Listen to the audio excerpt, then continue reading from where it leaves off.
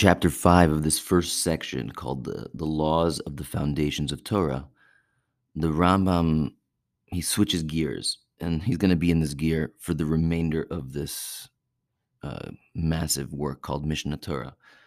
And that gear is that we're here not as observers, we're here as active participants, right? We're not in the stands, we're on the field.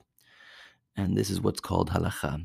Halakha literally means to walk, to navigate, to the rules and principles we use to make decisions to do the right thing. That's what this work is about. In chapter 5, he introduces two of the central mitzvot, the central commandments in Judaism.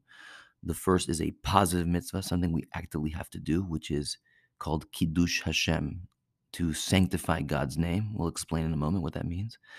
And its opposite, its converse, the flip side of the coin is Chilul Hashem, to desecrate God's name.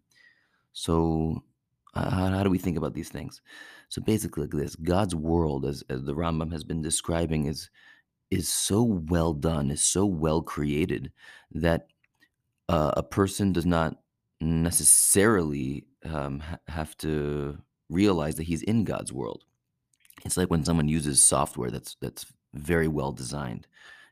I always think of Apple products because they put so much thought and effort into making sure that it's an intuitive experience. A person, when they're using the app, they're not thinking that it was designed. That's the whole point. They're so immersed in it, so natural. They don't think it was created. How much more so God's world, in which we're functioning all the time. A person, through their actions, can live, however, in such a way that others, just by being around them, are like, wow, like clearly there's a God, clearly life has a purpose, clearly there's a right and a wrong. When we do that, it's as if we're functioning as God's calling card, and that's called sanctifying God's name. God's name becomes meaningful in that moment, and others looking on are like, wow, like I want to do that too. Desecrating God's name, Chilul Hashem, is the opposite. The word Chilul is identical to the word Halal. Halal means hollow, like making God's name into an empty shell. You're making a joke of God's name, so to speak. So then people are like, of course, I don't believe in God. Look what people who quote unquote believe in God, look what they do. And that's one of the most horrible things a Jew can do, which is to desecrate God's name. Jews, whether we like it or not, we are God's calling card, right? Or at least we claim to be in the eyes of the world. When we live according to morals, people are like, yes.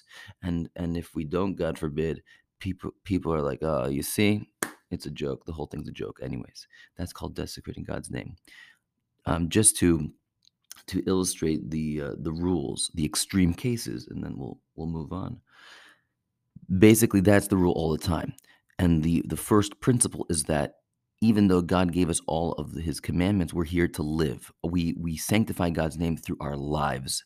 By living life properly, we're constantly radiating to ourselves, to the people around us, to the world, what it means to live according to these values.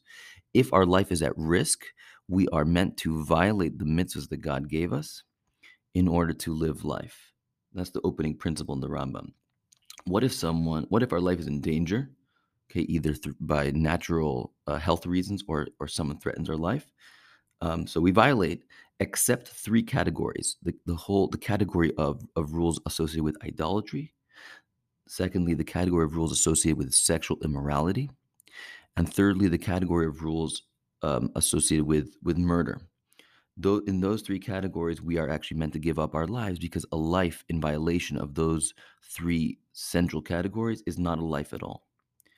Furthermore, if someone were to come and put a gun to our heads, not just because they want us to do something for their own benefit, but they're coming and they're trying to get us to forget our Judaism, or to purposely, insidiously get us to stop doing what a Jew is supposed to do.